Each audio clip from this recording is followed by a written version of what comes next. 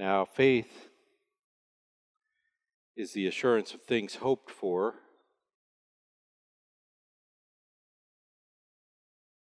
the conviction of things not seen. For by it the men of old gained approval. By faith we understand that the worlds were prepared by the word of God, so that what is seen is not made out of things which are visible. By faith, Abel offered to God a better sacrifice than Cain, through which he obtained the testimony that he was righteous, God testifying about his gifts, and through faith, though he is dead, he still speaks. By faith, Enoch was taken up so that he would not see death, and he was not found because God took him up. For he obtained the witness that before his being taken up, he was pleasing to God. And without faith, it is impossible to please him. For he who comes to God must believe that he is, and that he is a rewarder of those who seek him. By faith, Noah, being warned by God about the things not yet seen, in reverence prepared an ark for the salvation of his household, by which he condemned the world, and became an heir of the righteousness which is according to faith. In the book of Hebrews, we've come to this great chapter. That's just the beginning of a long list of people who trusted God. And we started talking about this last time. We talked about Abel and we talked about Enoch. And we noticed that they received the testimony of God. How did they receive it? By faith. God spoke, they trusted him, and so they trusted in what he said, and so they acted according to the truth because they trusted the one who gave it to them. And God approved. And we go on to read, faith is the only access anyone has to God's approval. Apart from faith, we are incapable of pleasing him. Now that is a hard thing for people to grasp and accept. Even after we've accepted it, we seem to want to continue to earn his approval. But faith trusts him, not itself.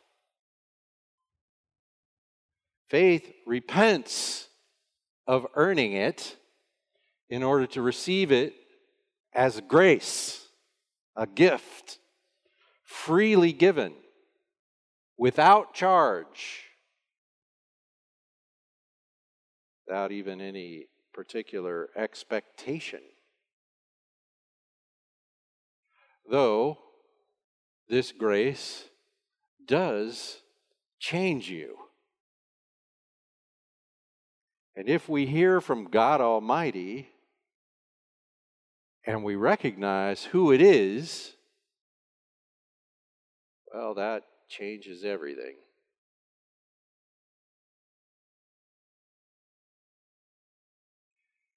So we read, by faith. Faith is the assurance of things hoped for, the evidence of things unseen. Faith bears witness. When I trust the Word of God, that is a testimony to the reality of the unseen God. And especially so if I suffer as a result. Because that's really what the book of Hebrews is about. It's about a group of people who anticipated suffering for the testimony of God,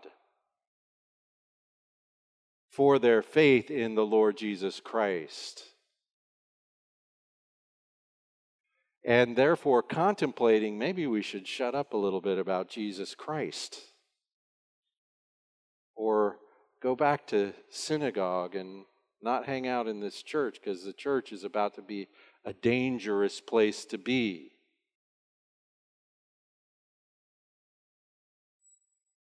And so the writer of Hebrews is making this argument: when you trust in the promise of God, the joyful promise of eternal life in Christ, you have nothing to fear, even if you have something to fear. Even if there's a real threat to you. Even if there's a real hardship the world is going to impose upon you, that in and of itself, when you endure that by faith, testifies to the reality of the glory of God to come.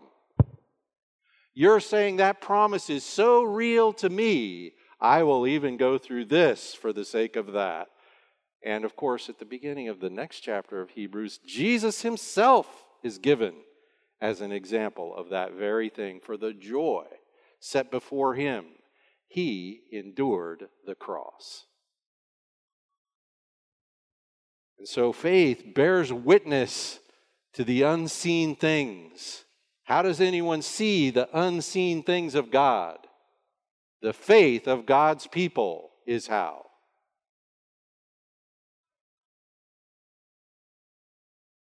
When we say that crazy saying, God is good all the time. When we trust ourselves to that truth, and people around you are going, you must be crazy. That is the evidence. That is the evidence. Now goes on, he says, for by it the men of old received God's testimony, God's approval, God's declaration upon them.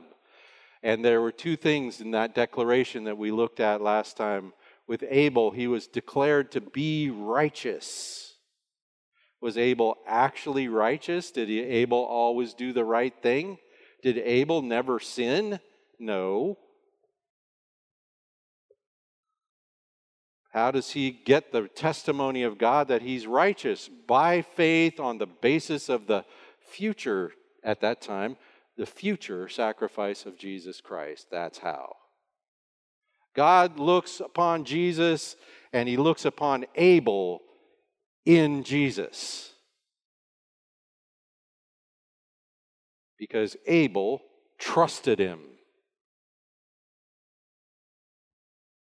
So Abel receives that testimony of righteousness by faith.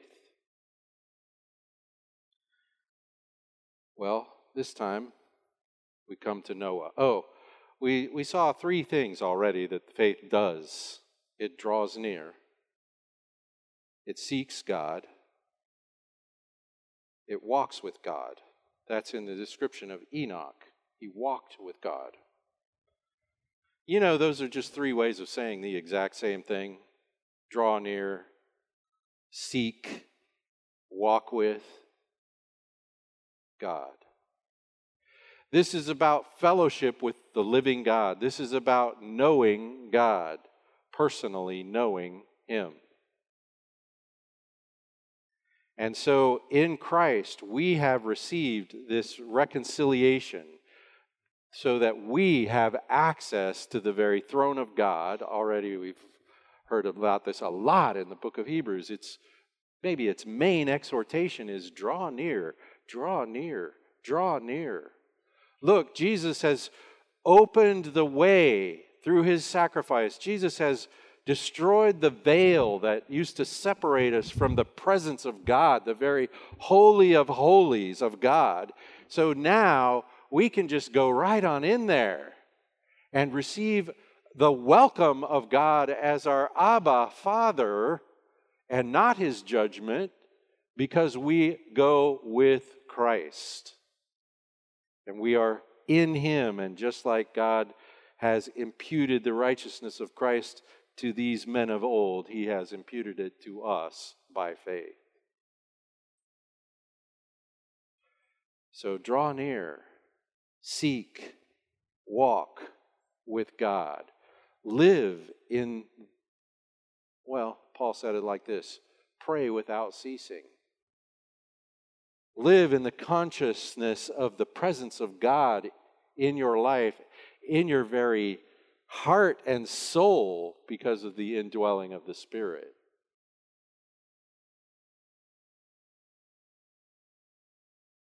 It's hard to imagine why you would ever want to do anything else.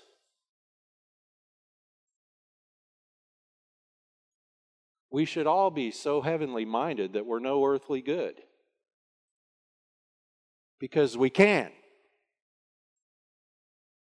Now, it turns out when we're heavenly minded, we suddenly become earthly good. So while we work and labor to exhibit this great love and grace that we have been shown, we are very busy.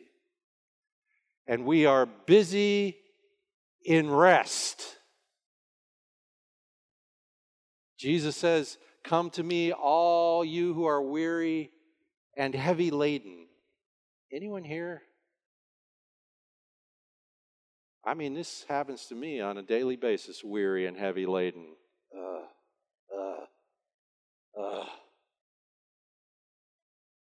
Life on this world in these days is not easy. And yet Jesus makes this promise: come to me, draw near, and what? I will give you rest. And so we have the opportunity in faith, in Christ, to work restfully.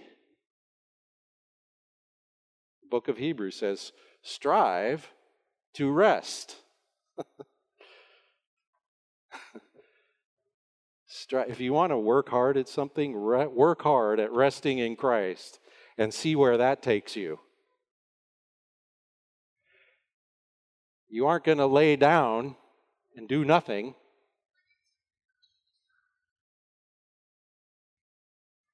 But you will have the rest of Christ, the security of Christ. The love of God has been poured out in your soul by the giving of the Spirit. You can't be lost. You can't lose. The promise of the future resurrection is yours in Him. You won already. What can anyone do to you? Well, they could kill you.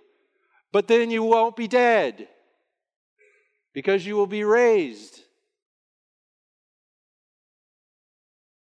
And faith is the evidence of that hope. Well, we better get to Noah. By faith, Noah. Now I'm in verse 7, I think. By faith, Noah, being warned by God about things not yet seen, in reverence, prepared an ark for the salvation of his household, by which he condemned the world. Do you know that Noah condemned the world by building an ark? Wow, that's quite a thing to say. Anyway, and by which he condemned the world, and by which he became an heir of the righteousness which is according to faith. Now he's repeating himself. That's exactly what happened with Abel. Abel became an heir of the righteousness which is according to faith, because Abel received the testimony of God righteous by faith. And so did Noah, apparently. Now, if you look at Genesis chapter 6, Genesis chapter 6, that's the beginning of the story of Noah. Do you know that in the beginning of the story of Noah, it is declared that God looked around the world and he said this: all anyone ever wants to do is evil. every intention of the heart of man is evil. That was God's judgment of humanity. I'm sorry to tell you this, but that's still God's judgment of humanity. Because we walk apart from Him, and apart from Him, everything we do is a disgrace to Him. Because it is us doing our thing, even when we accidentally do right. It is impossible to please Him apart from faith, apart from drawing near, apart from walking with. Because real righteousness is the lived expression of His righteousness, not mine. Paul says this in Philippians 3, I don't want any more of that righteousness that comes from me doing anything. I want the righteousness that comes from God on the basis of faith in Christ. This testimony, righteous by the living God. By faith, Noah received that. The scripture says also in verse 9 of Genesis chapter 6 that Noah was a righteous man. How is Noah a righteous man? Did he never sin? Did he never do wrong? You know, that's not the case. We know that's not the case in Noah's case because Noah's sin, later in the story, is specifically described by the text of Scripture. And yet, he is declared by God to be righteous. How? Because Jesus died for Noah's unrighteousness. It hadn't happened when Noah was alive, but it was the promise of God even then. And it was the thing God looks at to impute righteousness to Noah even before the sacrifice of Christ occurred. So, Noah was a righteous man. Oh, and the other thing it tells us about Noah back there in Genesis chapter 6, verse 9, is Noah walked with God. Noah was a man of faith. Noah trusted in God. Noah didn't depend upon his own righteousness, but he depended on God and God's provision. So, God spoke to Noah. So we read here in Hebrews, being warned by God about things yet unseen. Oh, do you hear the echo? Faith is the evidence of things unseen. And so here we have Noah being warned by God about things yet unseen. That means things in the future. What was Noah warned about? The flood. God spoke to Noah. God said, there's going to be, I've had it. I've had it. No one ever wants to do anything except evil. I've had it. I'm destroying them all. So, Noah, build a box. That's the meaning of the word ark. The Ark of the Covenant, you know, that thing that Israel had in the tabernacle and in the temple. It's a box.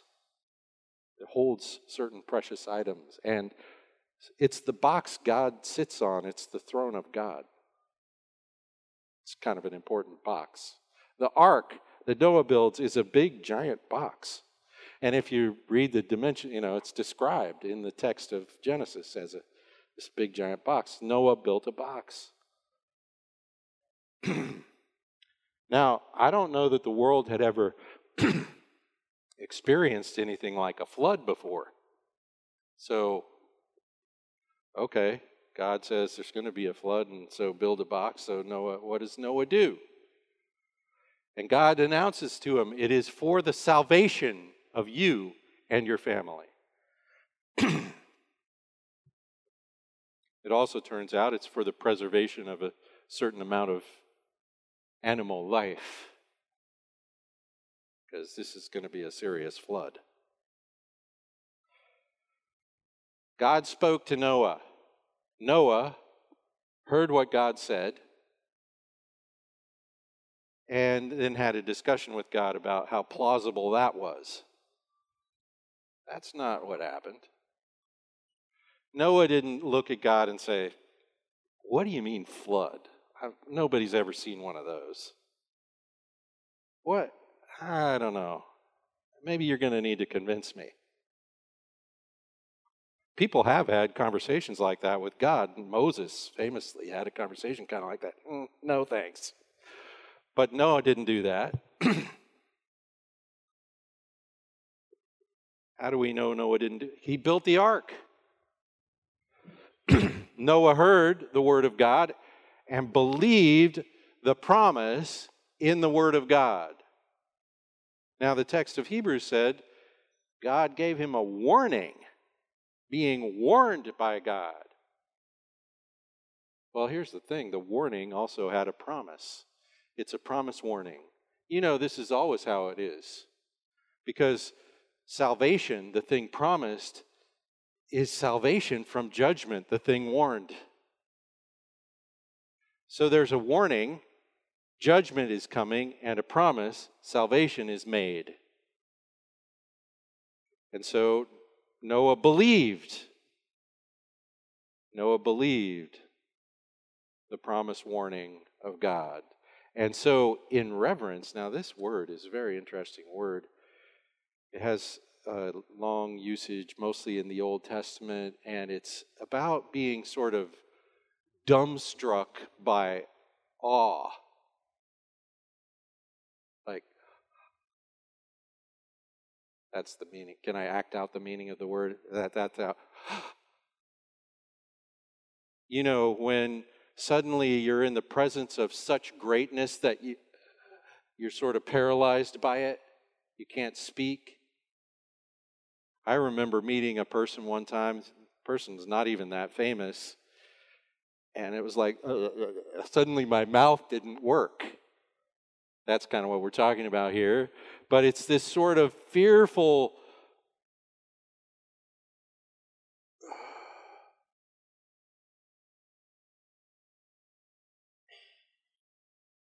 and so in that reverence, in the dreadfulness of the warning, Noah counted on the promise. He trusted the God who spoke to him. He obeys the command of God because he trusts the word of God. There's no reason to build the ark if you don't think there's a flood coming. If he's not buying what God says to him, he's not going to build the ark. Nobody else built the ark. Noah trusted him. He trusted the word of God, the promise of salvation in the context of judgment. And by this same faith, we read, he condemned the world. Noah's faith, that ark coming into being, Noah's action on the promise warning of God is a big old announcement to the world. You know, in 2 Peter chapter 2, verse 5, Peter calls Noah a preacher of righteousness. Here's something I've noticed in the world. Preacher of righteousness never goes over very well in the world. Nobody likes a preacher of righteousness. I don't even like a preacher of righteousness, and I might be trying to be one. If you went to see a movie and the movie struck you as preachy, that wouldn't be a good thing to say about it.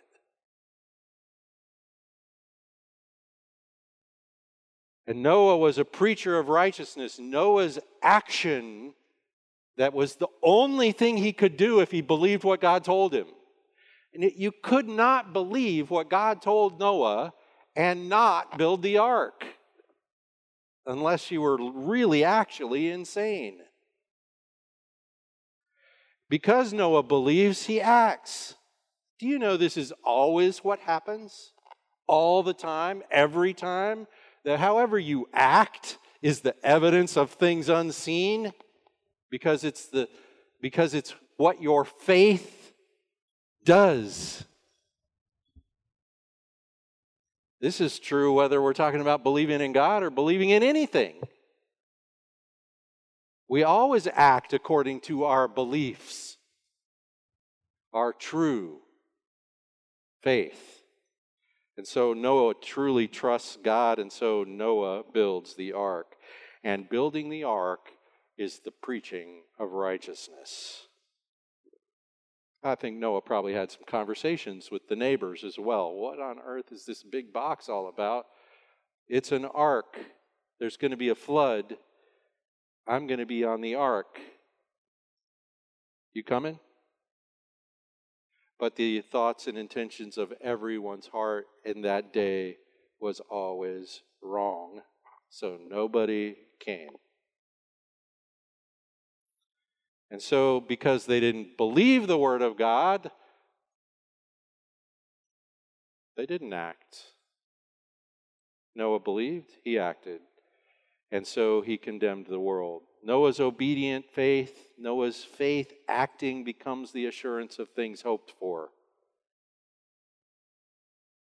Every time Noah's driving a nail or whatever he did to build the ark, every time it's an announcement. It's a testimony of things unseen. By which also we read, he became an heir of righteousness, an heir of the righteousness which is according to faith. And this is simply the repetition of what the writer of Hebrews said when he said, by faith the men of old gained God's testimony.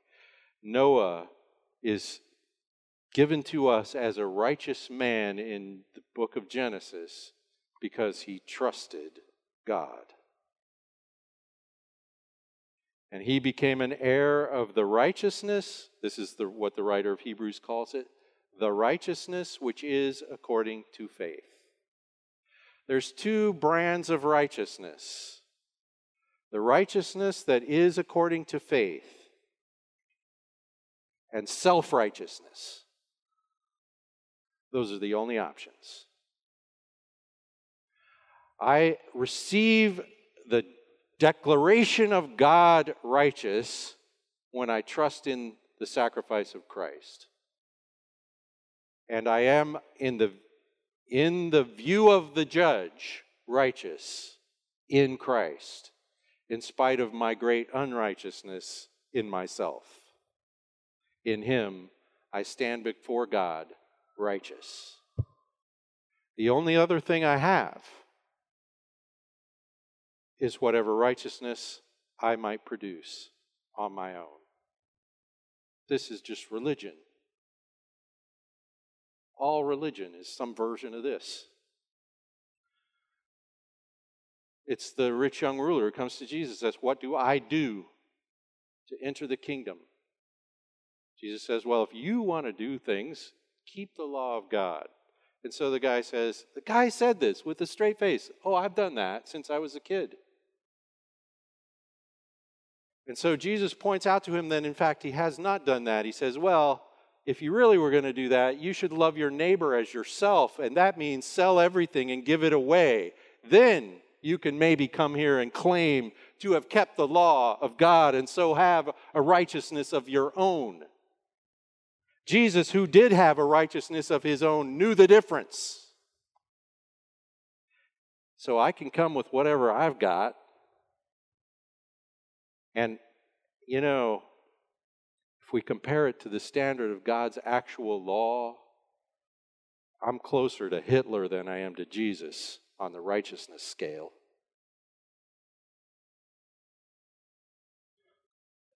And so I depend, because the Word of God has announced to me that God will credit me with the righteousness of His Son if I only trust Him for it.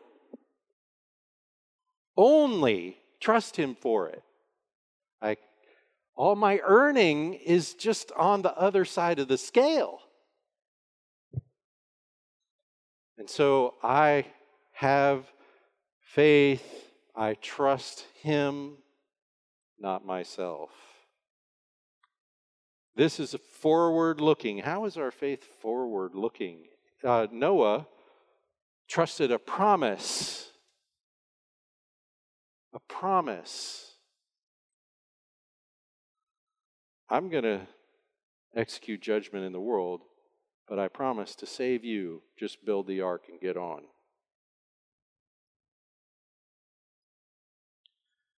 Noah believed it, so he acted. How does our faith act according to the promise warning of God? Well, I think it looks like this. We live a life that doesn't make sense apart from the promises of God. The only way I can examine your life and it makes any sense is, you trust in something. You trust in the promises of God. And so you live the way you do because those promises are true. You believe them. A way of life that will look maybe foolish or crazy in the world. A way of life that doesn't care much about building up earthly possessions, for example.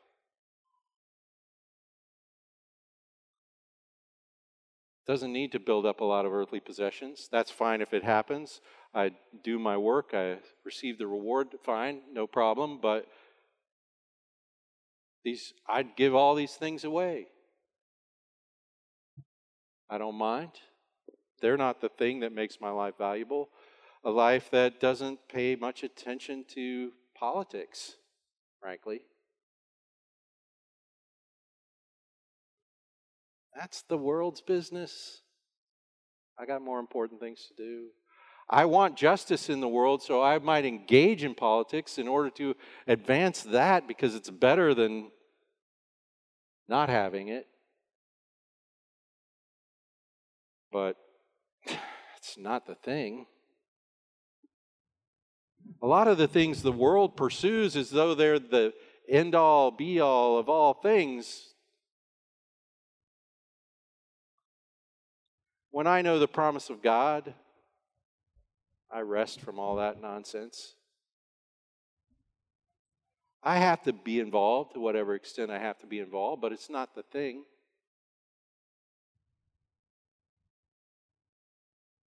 It's a way of life that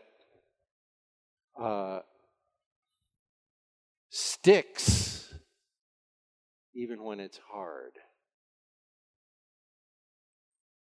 A way of life that, let's say, suppose in a marriage, it's in a Christian marriage, I see this relationship that I've committed myself to, I see it not only as a way to have a happy life. It might be that, and it might not be. It might not be. And I don't need it to be, because what it is a testimony of the gospel, according to Scripture. What it is a much bigger deal than just the relationship between two people. It's a relationship that testifies to the unseen things by faith. So it's way more important than the world knows. And sometimes that'll make us look crazy in the world.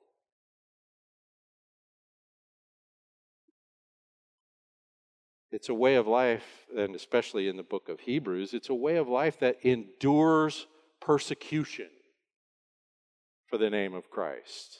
It's a way of life that sticks with Jesus. You know the story in John chapter 6 where people are departing from Jesus because of the crazy stuff he said, and he turns and he looks at the apostles and he says, "Will you leave as well?" And Peter, speaking for the rest of them, says, no, we have nowhere else to go. We have come to believe and trust ourselves to this. This is what he said. You are the Holy One of God. Now, if you believe that, you can't go away. If you believe what Peter declares, Jesus Christ is the Holy One of God, you can't depart from Jesus just because life's going to get a little hard, or even a lot hard, or even kill you hard. You won't be able to do it. This is a way of life that endures persecution for the name of Christ, that it exhibits the radical, sacrificial love of God in Christ. Because I have been so utterly provided for by the sacrifice of Christ, how I treat other people will be crazy.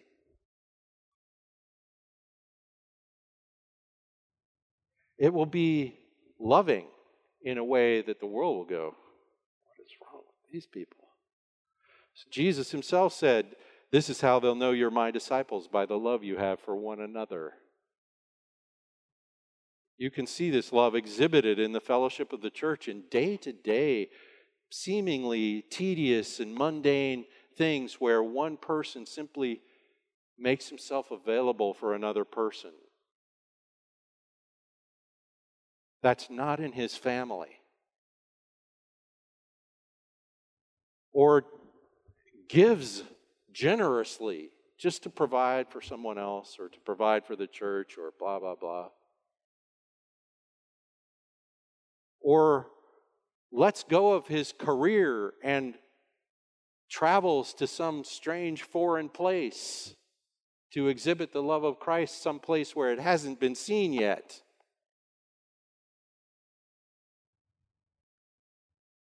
Or endures the shame of simply talking about the sacrifice of Christ to someone who regards such talk as stupid.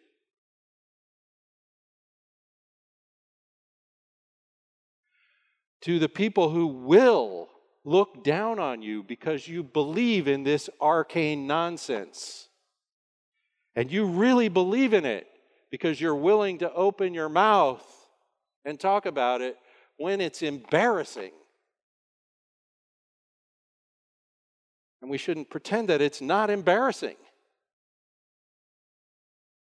Because people will, oh, you poor thing. Well, that's good for you, I'm sure. And they don't realize that they're staying off the ark. We don't seek this life, this future-looking, promise-warning, believing life does not seek the immediate discomfort of departing from God's ways. The immediate comfort. It doesn't say, God's ways are kind of tricky right now, so just... We stick with Jesus. We don't mind being regarded as stupid for doing so. We stand with Peter to say, you are the Holy One of God. Where else can we go? You are the one who provides our salvation while executing judgment. You are the rewarder and the judge. That text, drawing near, happens if one believes God. That text that says, the one who seeks God must believe that he is, and that he is the rewarder. He is the rewarder. Well, this reminded me of that text in Isaiah, seek the Lord while he can be found. And there's a promise. It reminded me of Psalm 37. Psalm 37, where it says, "Delight yourself in the Lord, and He will give you the desire of your heart." That's Him. The desire of the heart of the person who delights in the Lord is the Lord. And so He's not only the rewarder, He is the reward. And the fact that God Almighty makes Himself openly available to you, that is the reward. That is the thing promised. That is the access we already enjoy and will enjoy even more directly in the future.